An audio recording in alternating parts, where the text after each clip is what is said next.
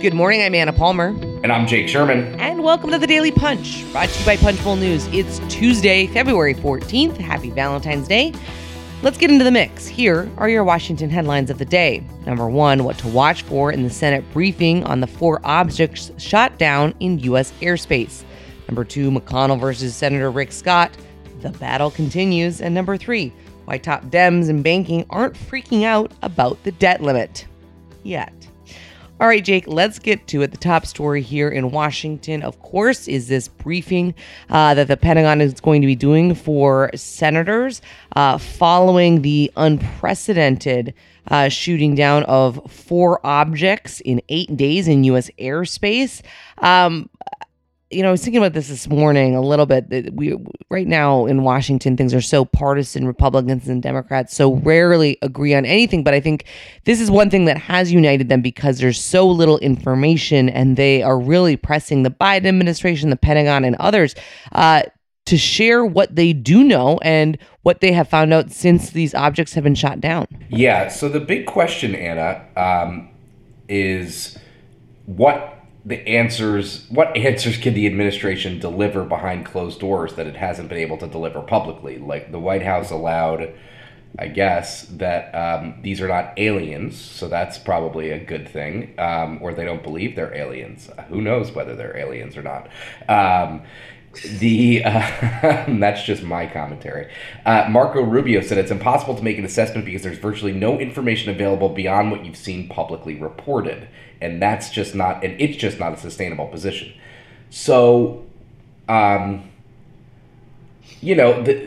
senators want information. So the question is, when they go into this briefing, can the administration deliver anything that's not been said publicly to senators? I mean, we are shooting down objects in U.S. airspace, like, what? For the first time? We're not at war that we know of, at least. The question is, is this, are we just being more sensitive to things in our airspace because of this incursion by the Chinese spy balloon? Like, what is going on here?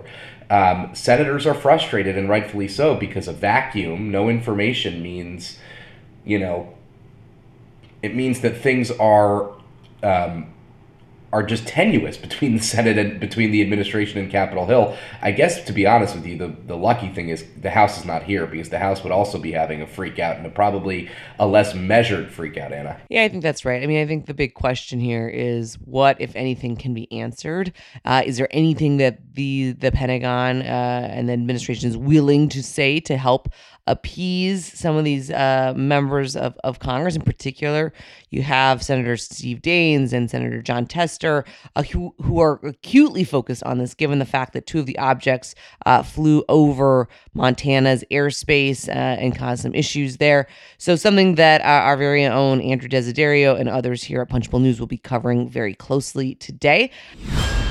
Let's move on to the number 2 story of the morning, and one that I feel like feels a little bit like Redux here. An issue that we continue to be talking about, which is the ongoing feud between Senate Minority Leader Mitch McConnell and Senator Rick Scott, the Republican from Florida. As you well know, McConnell doesn't do anything by accident. He is a man of few words, and when he uses them, he has thought about it pretty carefully. So when we reported that McConnell spoke to Kentucky radio host Terry Miners last week and once again trashed Rick Scott, it was obviously deliberate.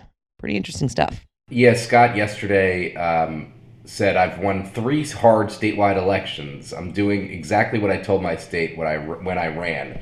Now listen, Rick Scott is up in 2024 in a state that's increasingly red. So can a Democrat beat Rick Scott? I mean, who the hell knows? But it doesn't seem like it at this point. But maybe, who knows? But his point and his allies' points, Ron Johnson, said that the leader ought to be supportive of our incumbents. Now, remember, Rick Scott not only ran against McConnell for leader and got trounced, he also has been fundraising off of his distaste and feud with Mitch McConnell. So this is not exactly this is a very tough situation right now inside the Senate GOP. And I find it fascinating. I mean, very few people kind of stand up or get in a fight with Mitch McConnell in this way. But you're seeing, you're seeing that right here. I mean, you're seeing a battle between a rank and file Republican, someone who, by the way, ran the NRSC last cycle, did not do that great of a job, according to McConnell and all of his allies, and now is in the rank and file, and quite frankly, is not an outcast, but certainly is not getting any favors from the Senate Republican leadership, because remember, he was also just kicked off of the Commerce Committee, which Mitch McConnell said was not retribution, but it's kind of it certainly smells like retribution. I also think to zoom out a little bit, I mean, this is all about 2024, right? When you look at it, Republicans are getting hammered by Joe Biden and other Democrats for this Scott proposal. It's opened them up to a huge weakness when it comes to attacks on the fact that they want to get rid of Medicare and Social Security, really the third rail in politics, and certainly when it comes to their older voter base. And Democrats smell blood in the water, and so does McConnell, right? He's trying to have this fight now and trying to kind of get Rick Scott to kind of back down a bit.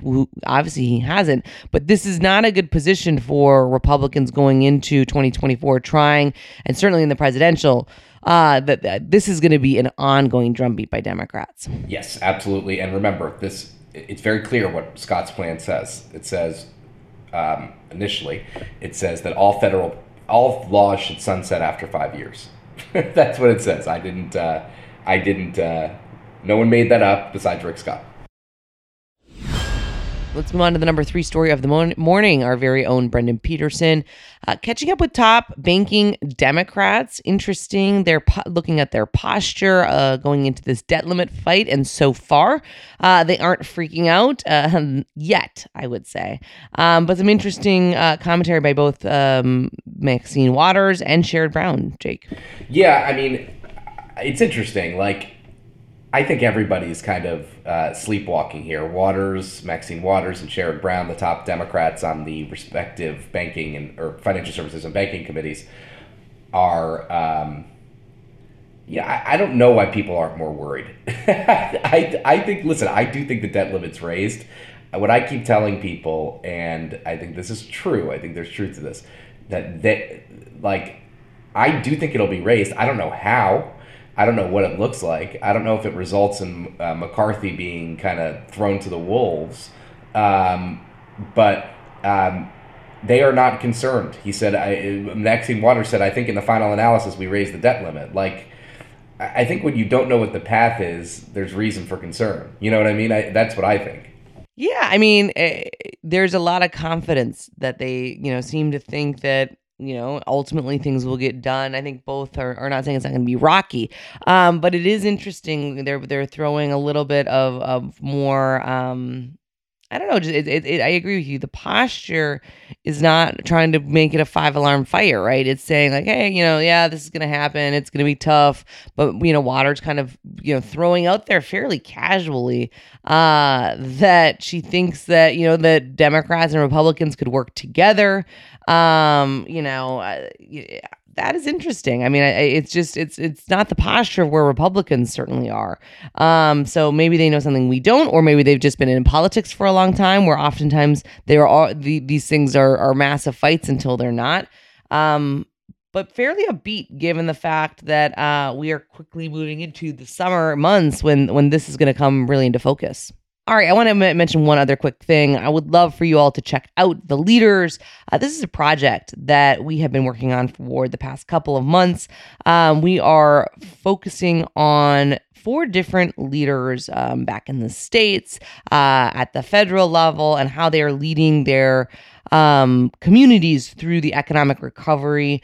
The first one that we are looking at is a really interesting interview that Brendan Peterson did with Oklahoma Governor Kevin Stitt. He's a Republican, and while Oklahoma famous for oil and gas, Stitt is wooing clean energy companies to the Sooner State as part of his efforts to rebuild the economy and create more jobs. Just an interesting look at kind of his whole world, who his top aides are, what the state of Oklahoma is doing as they look to the future of kind of energy production, which isn't just going to be in oil and gas. Yeah, it's a great project, and much kudos to Brendan Peterson and the whole team that put this together. It's absolutely amazing. All right, with that, thanks so much for listening. If you like the Daily Punch, please share it. That's the best way for folks to find out about us. You can also subscribe to our free morning newsletter at punchbowl.news. Have a great day and stay safe.